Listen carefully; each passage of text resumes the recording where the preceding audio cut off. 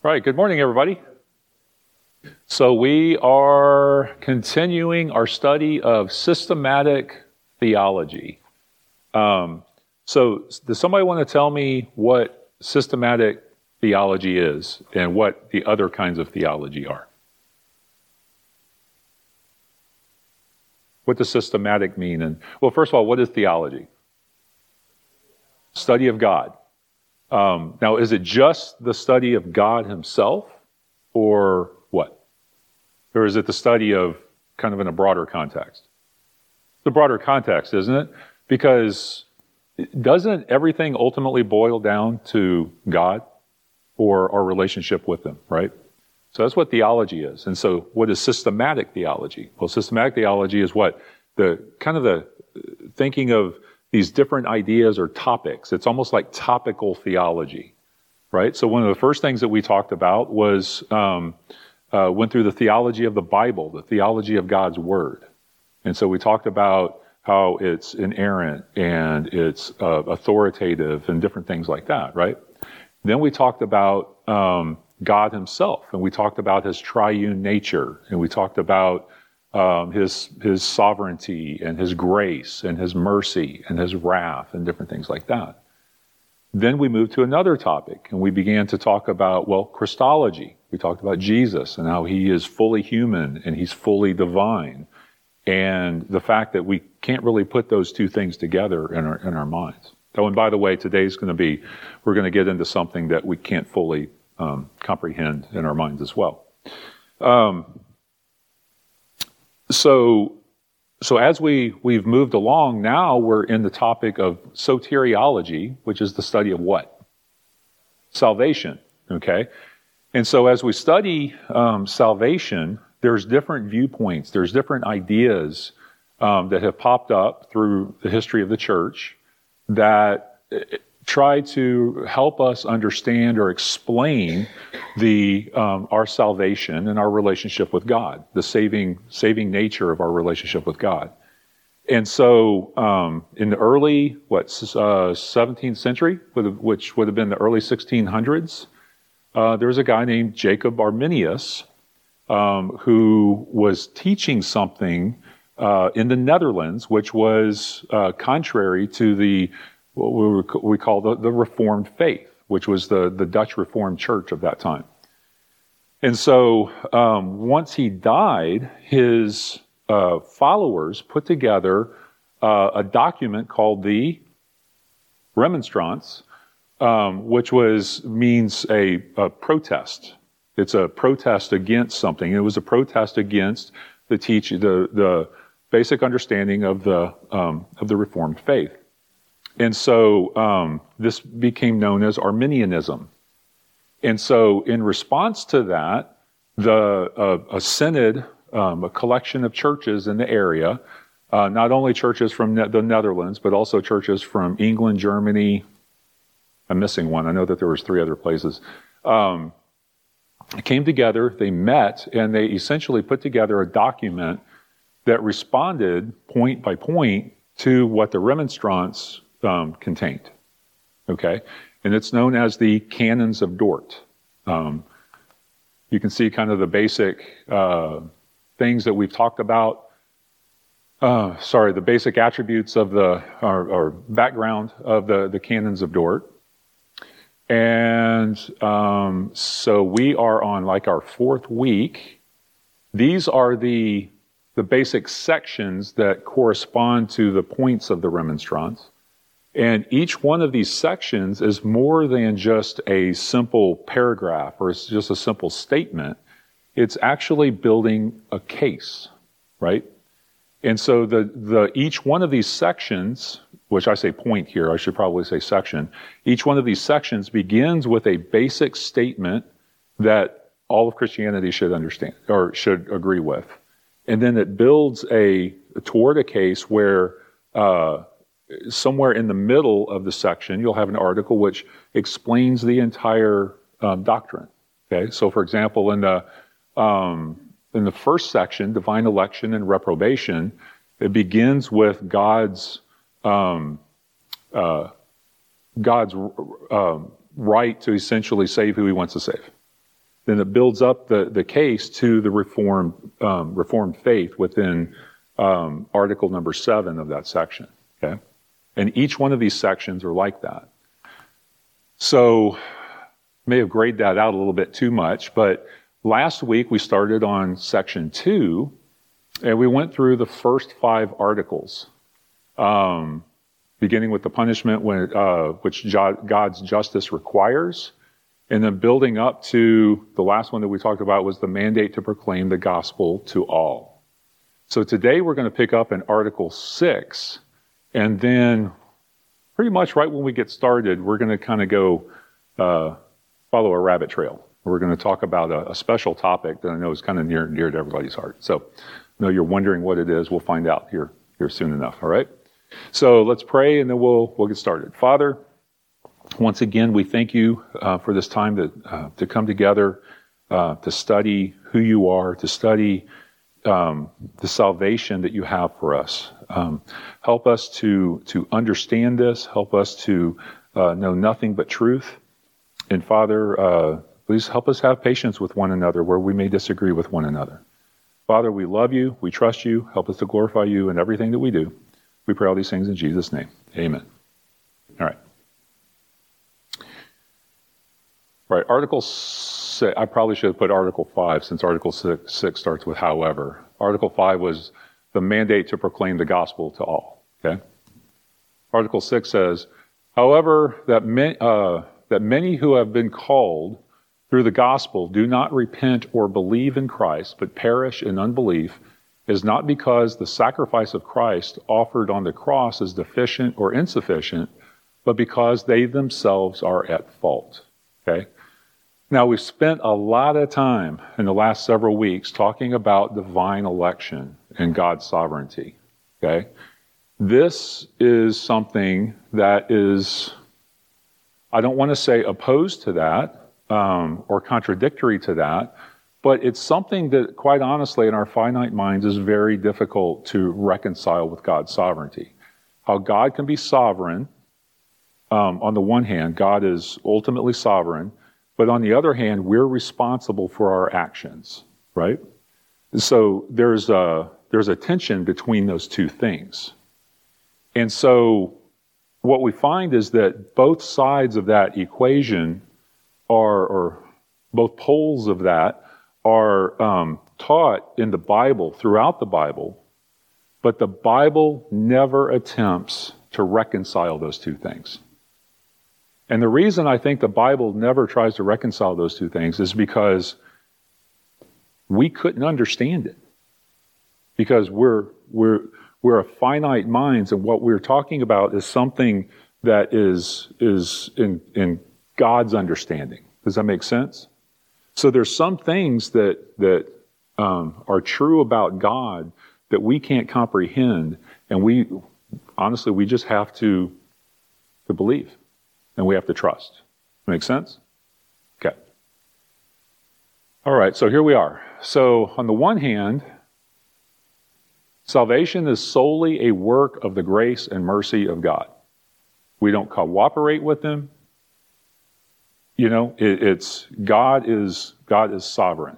Okay, you have been predestined since before the foundation of the earth to be saved or to not be saved.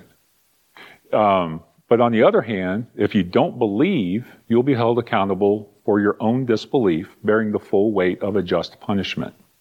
Okay, so those are the two poles, things that we don't understand. Now, I know normally I got the questions in red as we go along that I'm interacting. Feel free to chime in whenever you want to, because I don't have a whole lot of questions up here today. All right? So, John MacArthur, which honestly I don't quote John MacArthur very often, but when he was teaching on this, he said, I want to make you comfortable with your inability not to get it. Okay? And that's kind of one of the things that we're going to talk about today is we have this tendency in our law, we have this tendency that when we hear something, we have to reconcile it. It drives us crazy when we can't reconcile something. Okay, so I'll give you an example. We talked about, we spent a lot of time talking about who Christ is. Christ is fully human. Christ is fully divine. Okay? And then those two natures are not confused. They are distinct, but they are unified in one person. So those are like four principles of Christology. Okay? Well, over the years, people have insisted that they're able to reconcile those things, right? So let me back up. So is there anybody, I think we all believe those four principles that I just stated. Fully divine, fully human, distinct, yet unified, right? Is there anybody in here that can reconcile those things? To explain how they work together? If you raise your hand and say yes, please don't, because we don't understand the questions involved, okay? But that hasn't stopped people over the years from trying to reconcile those things. And what they end up doing is watering down one truth or the other, right? If we put everything in categories and ideas and words that we can fully comprehend, okay, then what we end up doing is sacrificing one of those truths or the other. And that's why we just have to hold them in tension, because he is who he is, okay? It's a similar thing with divine sovereignty and human responsibility.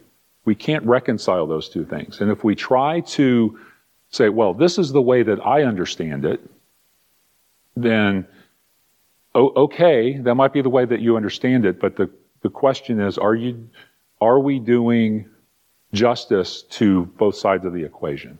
Okay, does it make sense? All right. So the first thing I want to talk about is God is incomprehensible. Okay? We see here in John 17, Jesus says, "And this is eternal life, that they know you, the only true God, and Jesus Christ whom you have sent." Okay? The reason I put this here is because we have to understand that, yes, we may know God truly. This here, what Jesus is saying, is that you may know God. And Jesus, the one whom he has sent. But then we have another side of the equation where it says in Isaiah 55, "For my thoughts are not your thoughts, neither are your ways my ways, declares the Lord. For as the heavens are higher than the earth, so are my ways higher than your ways, and my thoughts than your thoughts." What this is saying is that, yeah, even though we may know God truly, we may not know him fully. In other words, we cannot comprehend God. There are going to be things about God that we cannot understand and that we will not understand. That doesn't mean that we are deficient. It means that we are finite. And it means that we are not God. Okay? And again, if we think there's certain things where if we do think that we fully understand them, then we don't understand the question. So far, so good? Any questions so far? No? Okay. You're very quiet today. Okay, so here's Romans 11 from the New Testament. The Apostle Paul writes, "Oh, the depth of the riches and wisdom and knowledge of God. How unsearchable are his judgments and how inscrutable his ways. For who has known the mind of the Lord?" That's a rhetorical question, saying that nobody knows the mind of the Lord. "Or who has been his counselor? Or who has given a gift to him that he might be repaid? For from him and through him and to him are all things." So so again, what this is saying is that God is incomprehensible. Okay, so there are certain things that we're just never going to understand. All right, so when it comes to this, I'm going to throw my opinion out there real quick. We tend to confess things like the incomprehensibility of God in general, but we explain it away when it comes to particulars, right? There's lots of things that we do. For example, a lot of folks will say that they believe that God is incomprehensible, the Trinity is incomprehensible, and then turn around and say, well, the Trinity is like a clover, a three-leaf clover. okay? Or the Trinity is like water or something like that. And what it does is it denies one of the areas of the truths that we've learned in Scripture. Does that make sense? Okay? And I think that this is another example of that, right? We tend to confess that God is incomprehensible, but then when we come to something like divine sovereignty and human responsibility, we insist on simplifying it and ultimately watering it down. Yes, sir.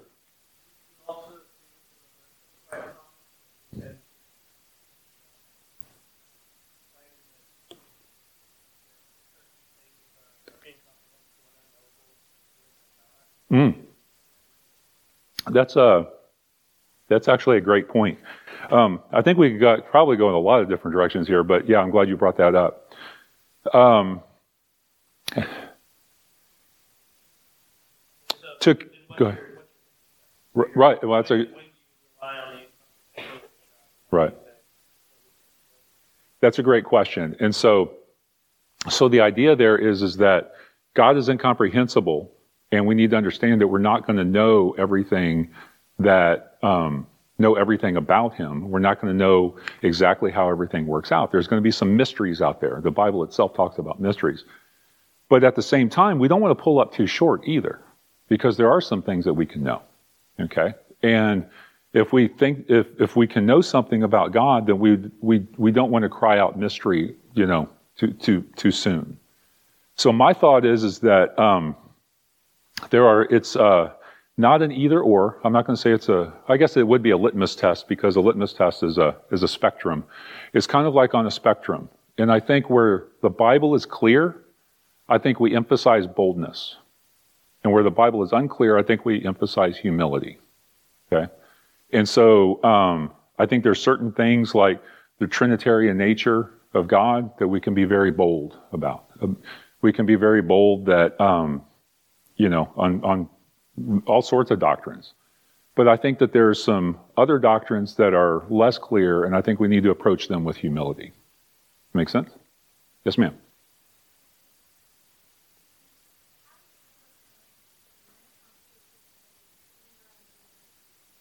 Is trying to probe something that legitimately you can't fully understand. Do you give one of those cheesy examples with a caveat of this can't fully explain it, but here's a mediocre attempt? Or do you just say, look, we can't understand it, and just move on? Right.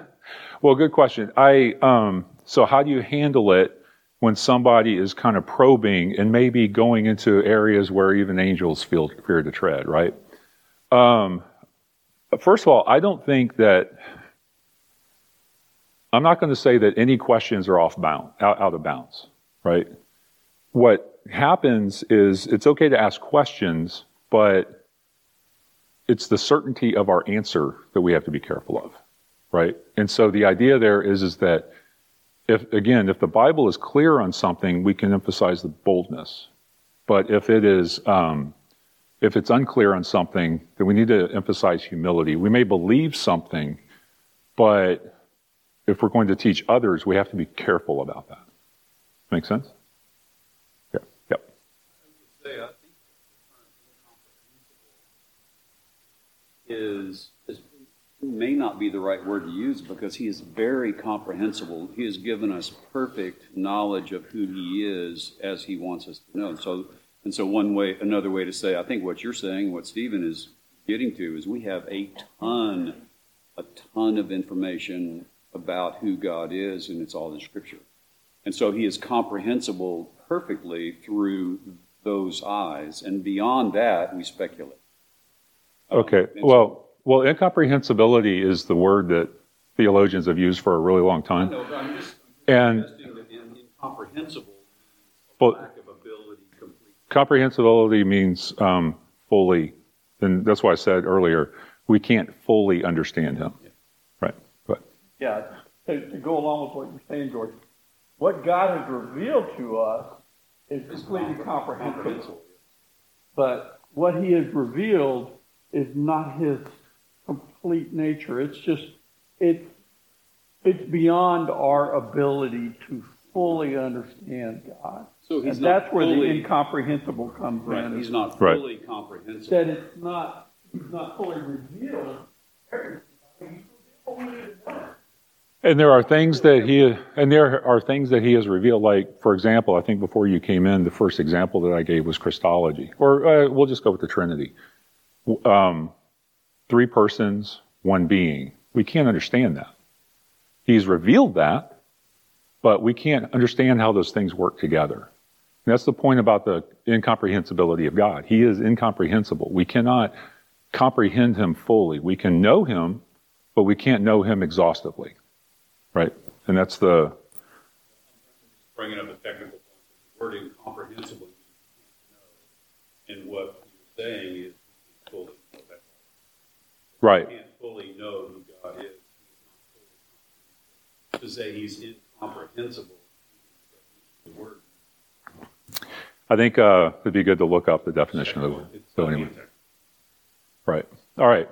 So, talking about God's sovereignty and human responsibility, the first place we'll go is we'll look in Genesis 50.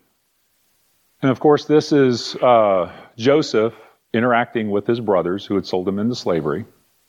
And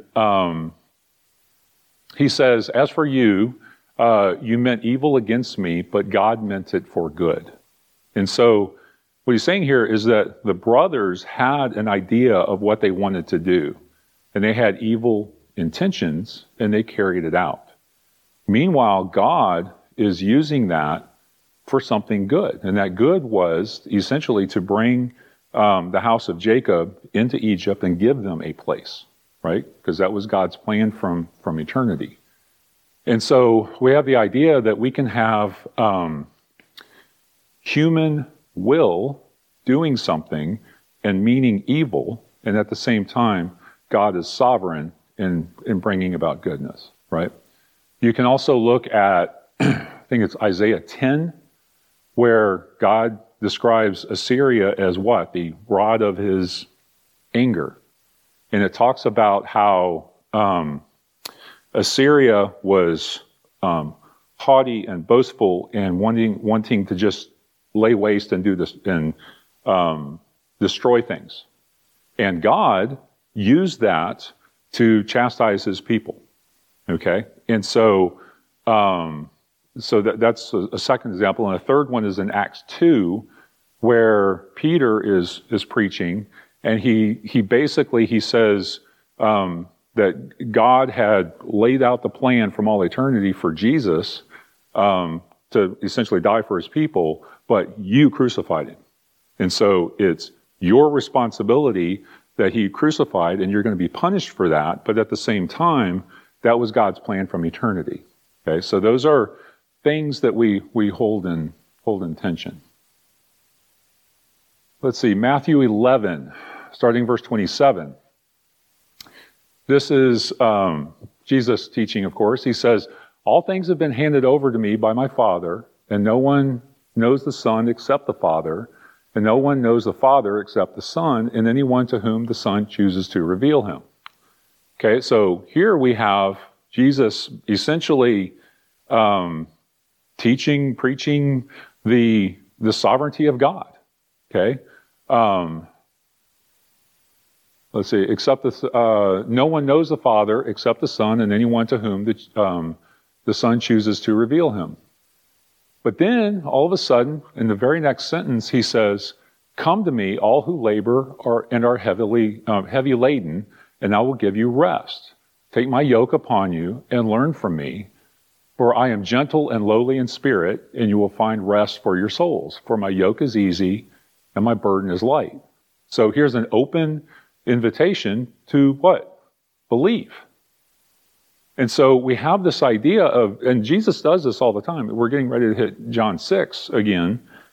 And it's the sort of thing where Jesus will teach in one sentence, he'll teach the sovereignty of God, and in the next sentence, he'll be an invitation to believe.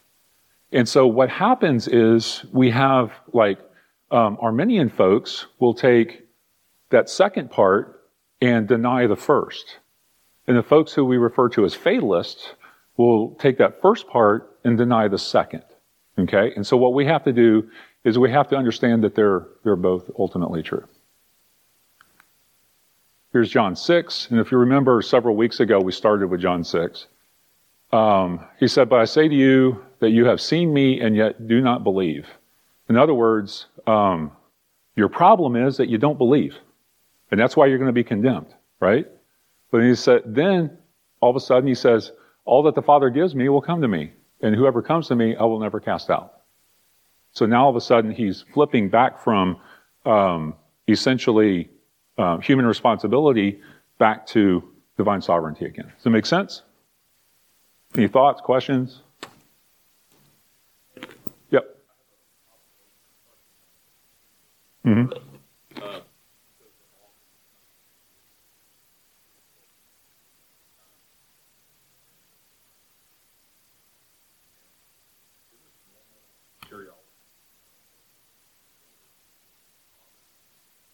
Yes. Yeah, and no one knows the Father except the Son, and anyone to whom the Son chooses to reveal him. Yeah, actually, yeah. That I'll have to look at that one in a little more, but because normally it's the Father who we say that's the Father who elects, and then yeah, the Son carried it out, right? Let's see. Right, and then in Philippians 2, we have this idea that where Paul says, "Work out your own salvation with fear and trembling, for it is God who works in you." Okay. Now he's talking to believers here, right? And what he's saying is strive for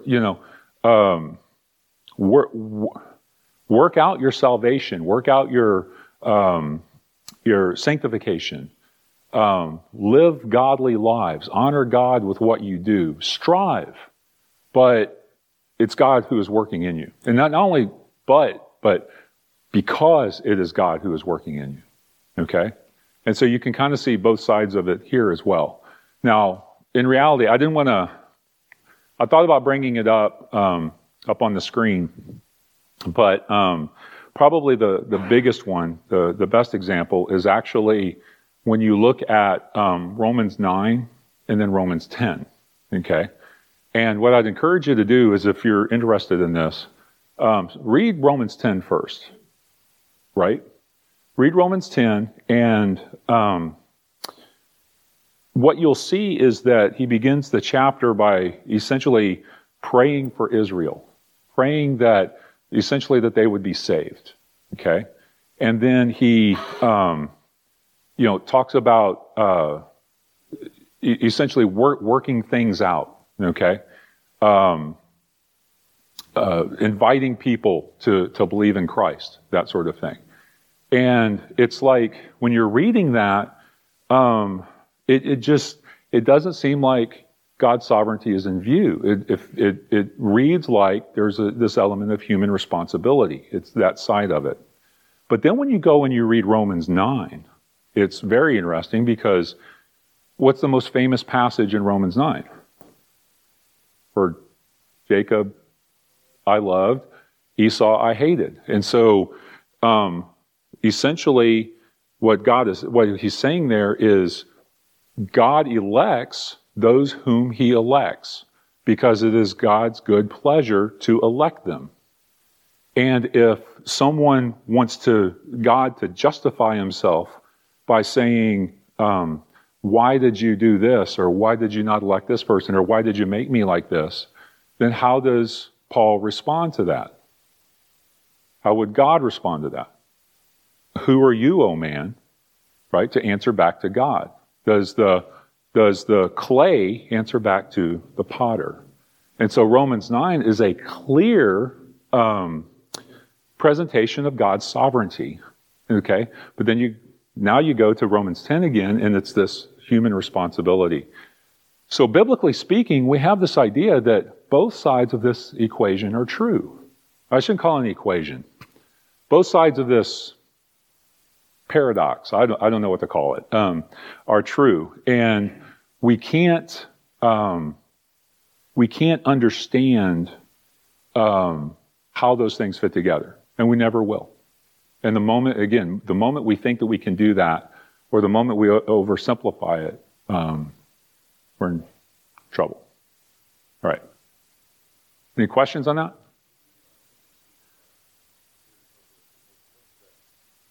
Well, like I explained, if we sacrifice one pole for the sake of the other. Right. Right. Article 7, faith, God's gift. But all who genuinely believe and are delivered and saved by Christ's death from their sins and from destruction receive this favor solely from God's grace, which God owes to no one, given to them in Christ from eternity. So here we have the idea that receive this favor solely from God's grace. So belief, that is faith, is a result of God's grace, not the other way around. So when we say that grace precedes faith, it's kind of a cause and effect relationship. It's grace, faith is a result of grace, not the other way around, because if it's the other way around, then we're talking about Arminianism. Okay. So far, so good? All right. Now, Article 8, the saving effectiveness of Christ's death. Now, the next three slides, I don't have any canned questions or anything. It's essentially, this is the articulation of the Reformed doctrine. So as I go through them, if you have any questions or comments, please just fire away. Because this kind of summarizes everything that was said in the first 7 articles. For it was the entirely free plan and very gracious will and intention of God the Father that the enlivening and saving effectiveness of his Son's costly death should work itself out in all the elect, in order that God might grant justifying faith to them only, and thereby lead them without fail to salvation. So there's lots of John 6 in this, basically. But, key elements here are it was God's entirely free plan and very gracious will. In other words, nobody made him do it, right? He wasn't conforming to some other thing. There was no other motivation. It was God's entirely free plan. It was his intention.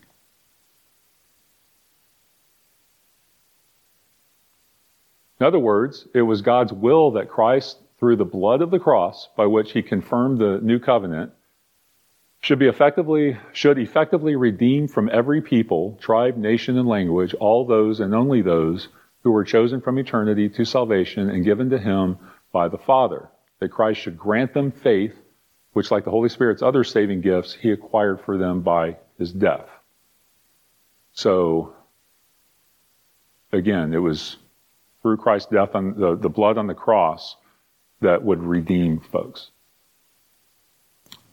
And then finally, it was also God's will that Christ should cleanse them by his blood from all their sins, both original and actual, whether committed before or after their coming to faith, that he should faithfully preserve them to the very end, and that he should finally present them to himself a glorious people without spot or wrinkle.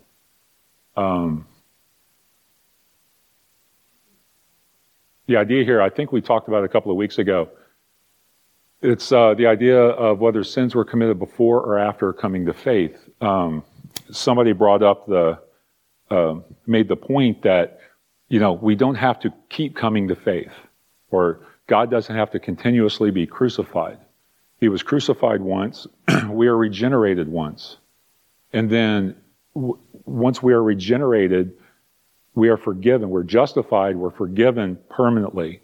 And so regardless of what we do afterwards, God's,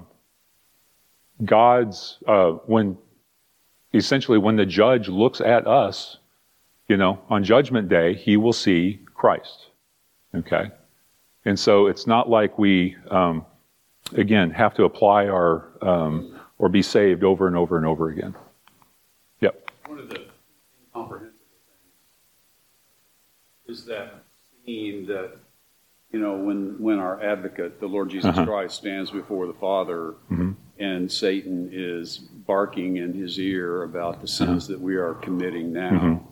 And he advocates for us. So that picture is clear in the words, but how does that actually unfold in the heavenly realm? Right. We can't know, but it's a beautiful picture. Yeah, it is. Christ is our advocate, and and that brings up a good question. We have a lot of these imagery, and you mentioned the heavenly realm or the heavenly court. There's lots of imagery, and how literally do we take the imagery? How does it actually play out? And it may be exactly as it says, or that could be some kind of.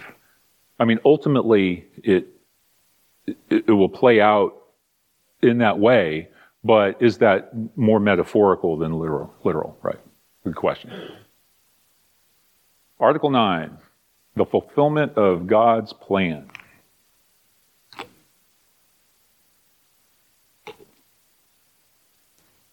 The plan arising out of God's eternal love for the elect. I'm sorry. Every time I read that, God's eternal love for the elect, I know it's terrible, but I think of who was it? Was it Dinah Ross? Donna Summer? Eternal love? Come on. Somebody had to grow up in the 80s. Nobody? You don't remember that song? Never mind. Yeah. George was too young.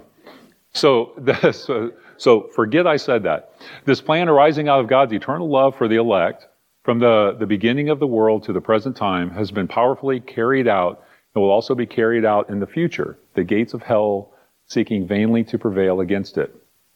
As a result, the elect are gathered into one, all in their own time, and there is always a church of believers founded on Christ's blood, a church which steadfastly loves, persistently worships, and here and in all eternity praises him as her Savior, who laid down his life for her on the cross as a bridegroom for his bride.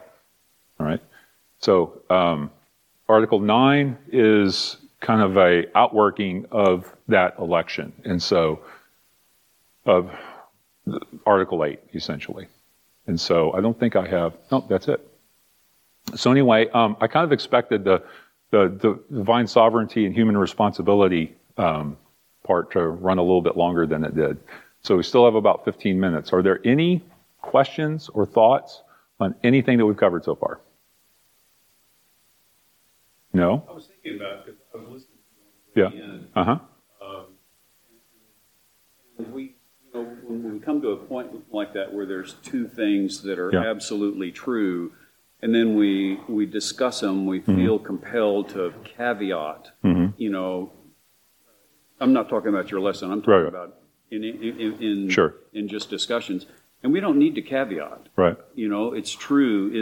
Was Jesus God? Yeah. Absolutely. Right. 100%. And we don't need to caveat and say, but, and then try to explain the Trinity, because I think it robs of this, the absolute truth that God is sovereign over all things, first and foremost, but certainly flowing out of that is the unfolding of the redeemed church. It's God's sovereign plan from before the foundation of the world. And so we don't have to then talk about man's responsibility, because without man ever doing anything, God's plan is still, if we want to become fireside argumentative, man doesn't have to do anything because God's sovereign plan is going to trump man's action. But that's not the way it is, of course. Man responds in faith because God converts him from fleshly death to spiritual life, and then he grants him faith and repentance. Right. So the thing is, how do I say this? God could have set the world up any way he wanted, right? But the way he did set it up is that he works through us. He works through our actions. He works through our wills, that sort of thing. And so I guess that's kind of the point of the whole lecture, for lack of a better word, the whole lesson, is that human responsibility is important because those are the decisions that we make. And yes, God is sovereign, but, well, I shouldn't say but, I should say and. God is sovereign and humans are responsible. Now, the reason that's important is because I've talked to folks. I talked to a guy who was a pastor, and he was a young pastor, and kind of had, was very theologically minded. And there was a funeral, and there was essentially a widow. She had lost her husband, and he was talking to her at the funeral, and she was grieving. And he said, well, God is still on his throne. Okay.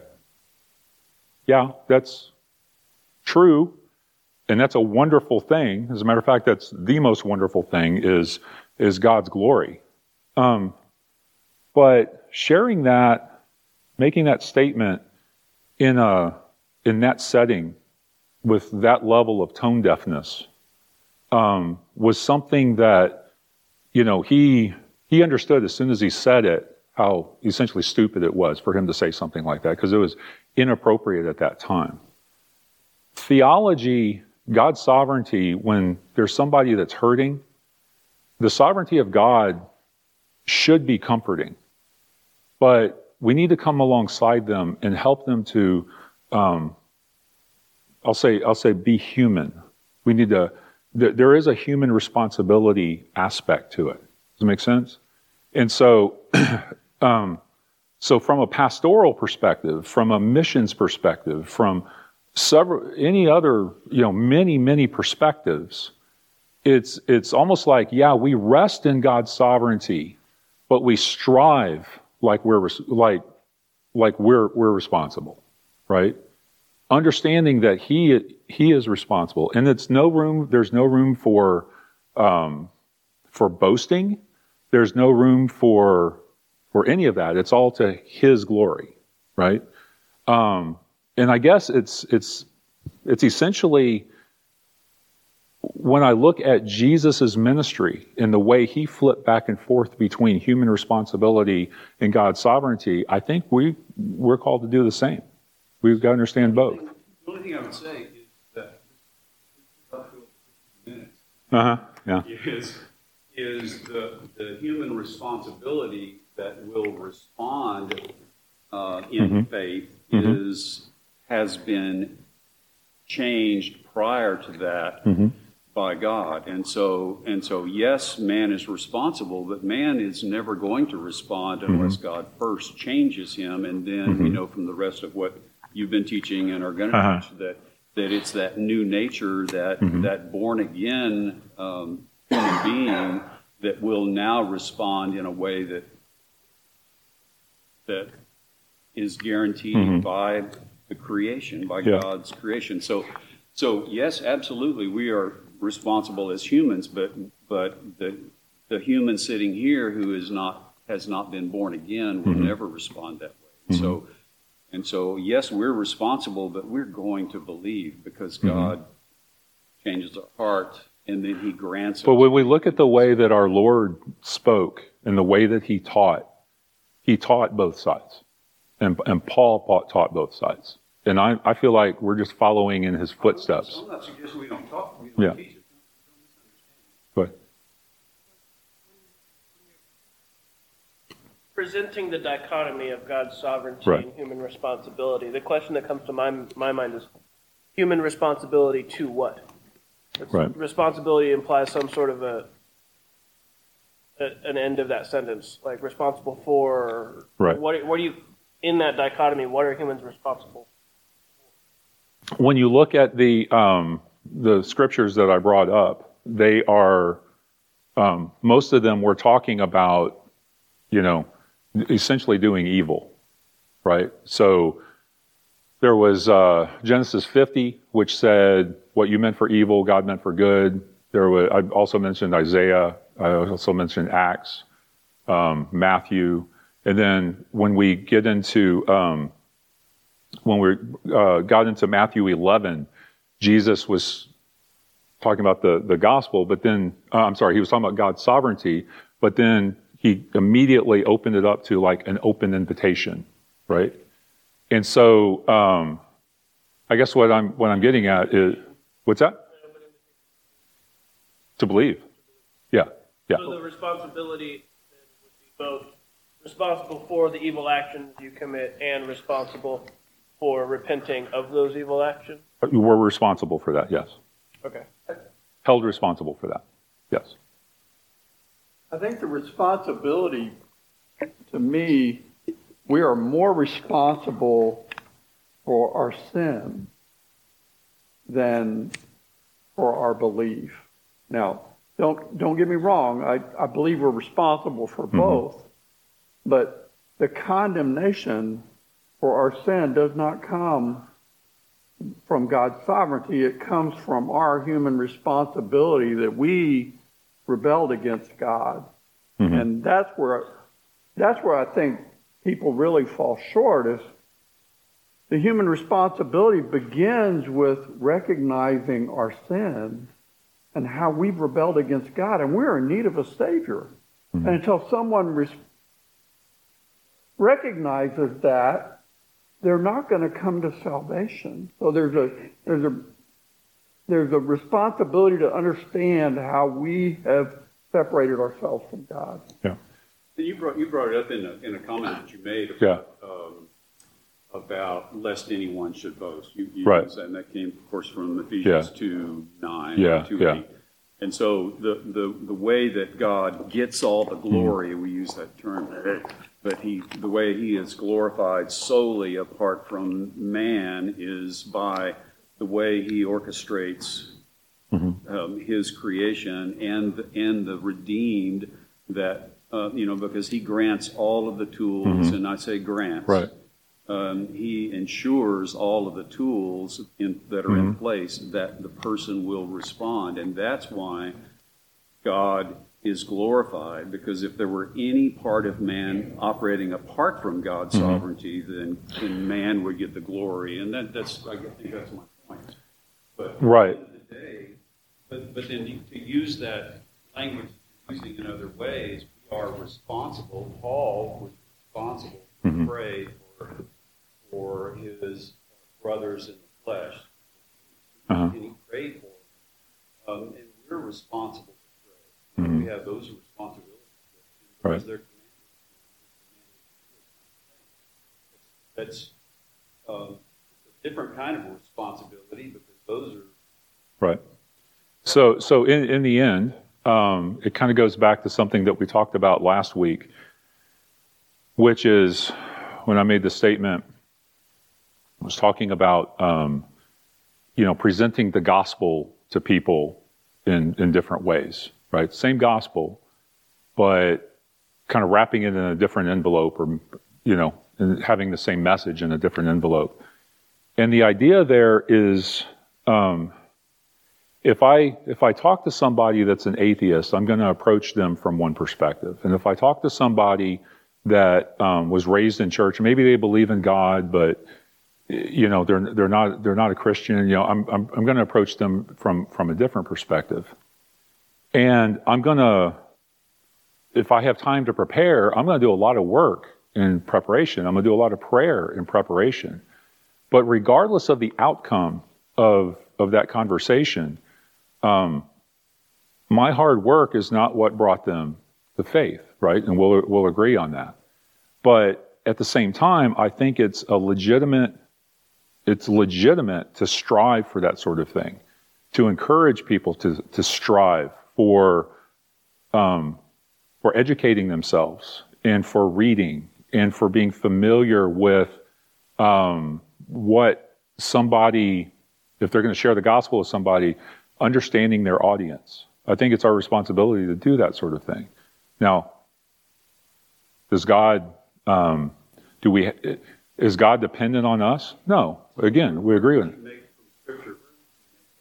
Well, yeah, so like I said last week, the first place I go is Acts 13, and I look at who Paul's audience was, and it was Jews. And how did he present the gospel? He started with, he did a synopsis of the Old Testament, right?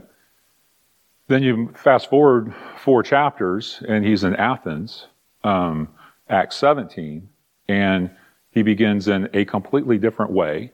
And it's a completely different presentation because he knew who his audience was. And so it even comes down to his language, right? He said, the God who created the world and everything in it.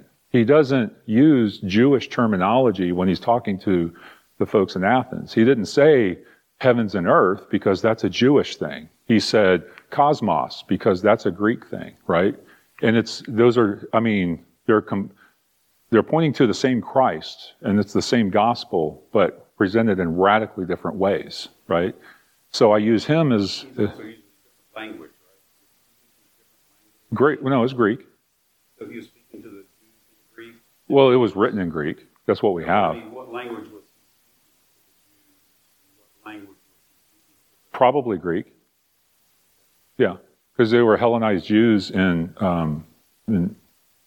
Asia Minor. Oh, okay. Yeah.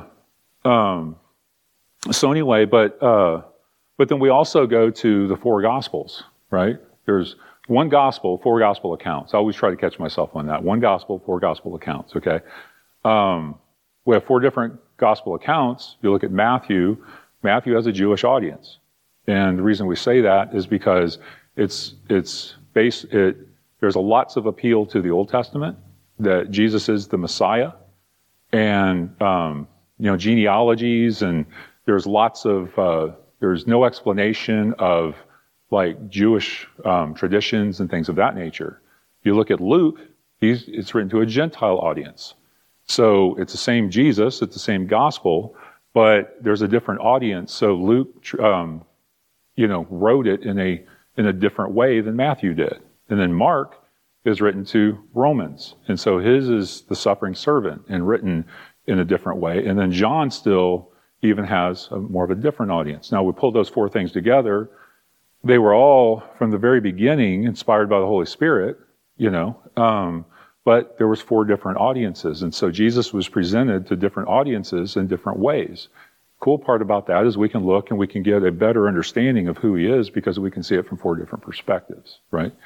And so I think it's very biblical to say that you present the gospel to your audience in ways that they can understand. You try to relate to them and present. You don't compromise Jesus. What you do is you see where they are and you connect them to Jesus. Right? Like a fairly big responsibility. Sure. To add to. We didn't add to the gospel. We're not adding to the gospel. To the gospel presentation. You're adding to the gospel presentation rather than. If I'm understanding what you're saying, it seems like that I would have to do a lot of homework before I could approach my Mormon Chris. You don't have to, but I think you should. I mean that's the thing. We're loved to love God with all of our heart, soul, mind, and strength. We tend to forget that mind part, right? Christianity. That's not. I think I would use that in the discussion about whether or not I should broaden my understanding of somebody else. I'm not sure, but let me, because I don't want to drag this out. But and it's because I'm simple, and sometimes Brad, you talk about it, and I can oversimplify that. Right. To kind of hopefully, help you understand this. What Fred is saying is, okay, if you had planned to have lunch on Monday with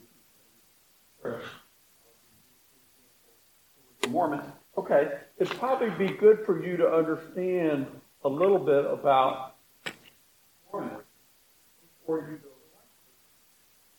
to if you happen to run into him at the grocery store, for example, hey, you don't have time to go, well, wait here, let me go study up. No, you share what God puts on your heart at that point. So at different points in your life, it's good to be studious in preparing of what you're going to talk about. But at other points, you've got to trust God to speak for you. And I think that's his point, is that when you have that time to address your audience in a manner that will be easier for them to understand, you should use it. And this is the point I was going to get to, is that it's impossible for them to understand until God reveals. So there's no amount of that extra material that we give them that is going to help them get to faith. That's the core of the gospel. That it requires God to change their heart, and then once God changes their heart and they're born again, we all agree in the Ordo Salutis that God must be born again first. Right. And so at that point, simplistic gospel is going to be all that's necessary to say. So I'm just let me understand why that simple understanding isn't correct. Because right. Yeah, she's saying God meets us where we are. Yes, ma'am. Yeah, all right. Is it sufficient for a believer to know and study Scripture and not study other religions, and still sufficiently share the gospel and evangelize to be able to recognize conflict based on their understanding of Scripture? Of course. So I understand it's good to know, and those things are good, but are we wrong if we do not study the Mormon religion and the evangelize? Are we wrong, or is it just a good? I knew a guy named Eddie. Eddie is one of my favorite people that I've ever met in my life. Eddie was on fire for Christ. Okay, we were on our way to Mexico on a mission trip, and I forget where we stopped.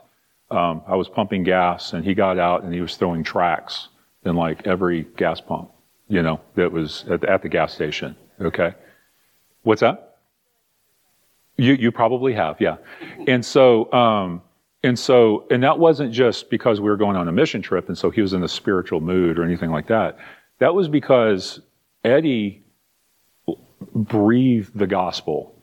Every waitress or waiter that he ever encountered got the gospel. Everybody, right? And it was, what's that? We all need a little Eddie. We all need a little Eddie. I'm with you on that, right? And when he talked to people, one of the things that we could say is it was a mile wide and it was an inch deep, right? That's one way to say it. That's a derogatory way of saying it. But another way to say it is he was throwing seeds. He was doing as he was commanded to do. He was throwing seeds, and that is what God put on his heart, and that is exactly what he did. There's other people that are gonna perhaps come in behind Eddie and take people to a deeper level, right? Answer questions at a deeper level, different things like that.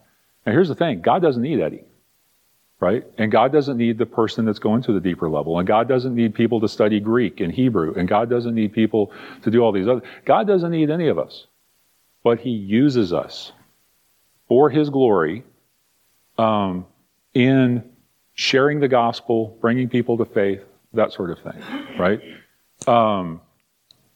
And so the idea is, and this is exactly why I kind of really wanted to talk about human responsibility and divine sovereignty, because God, if you remember back when Mike Garrett was teaching, and he was teaching on divine sovereignty, he was teaching the same thing that I'm teaching, but he used more philosophical terms like secondary causes, right? Now, those are true, I agree with him, but I like using more biblical language. Not that that's not biblical, but it's just different language. Stephen, you've been real patient. No, it's okay. Oh, it's gone? Yeah. All right. So, So anyway, it's you look at Romans 10, and it says, how will they believe if they've never heard? Well, does that mean that God is dependent upon me or you to go? No, it doesn't. But he gave us the honor of being used in that way. Okay, and so again, I'm not saying that somebody has to go get a PhD in ancient languages or anything like that in order to be useful to God. Different people are used in different ways. You look at the you look in 1 Corinthians, and it talks about the different body parts. The big toe and the eye, and the heart and liver and kidneys and all of that. Each one of those parts is vital to who a human being is, and just like evangelists, teachers, preachers, the various gifts, spiritual gifts are vital to a thriving church, right? And so he wires different people in different ways, gives them different gifts in order to grow his church and be glorified. And it's an honor to be used by that. So, cool. You want to close this? Sure. Father, thank you for revealing your nature to us through your word. Thank you for your sovereignty to choose us to be a part of your family, to accomplish redemption in each of us by your sovereign grace. And Father, thank you for giving us the responsibility, the privilege of serving you. And I pray that you would reveal to us the opportunities to share Christ with others, that you would be glorified and you'd use us for the good of others. In Christ's name we pray. Amen.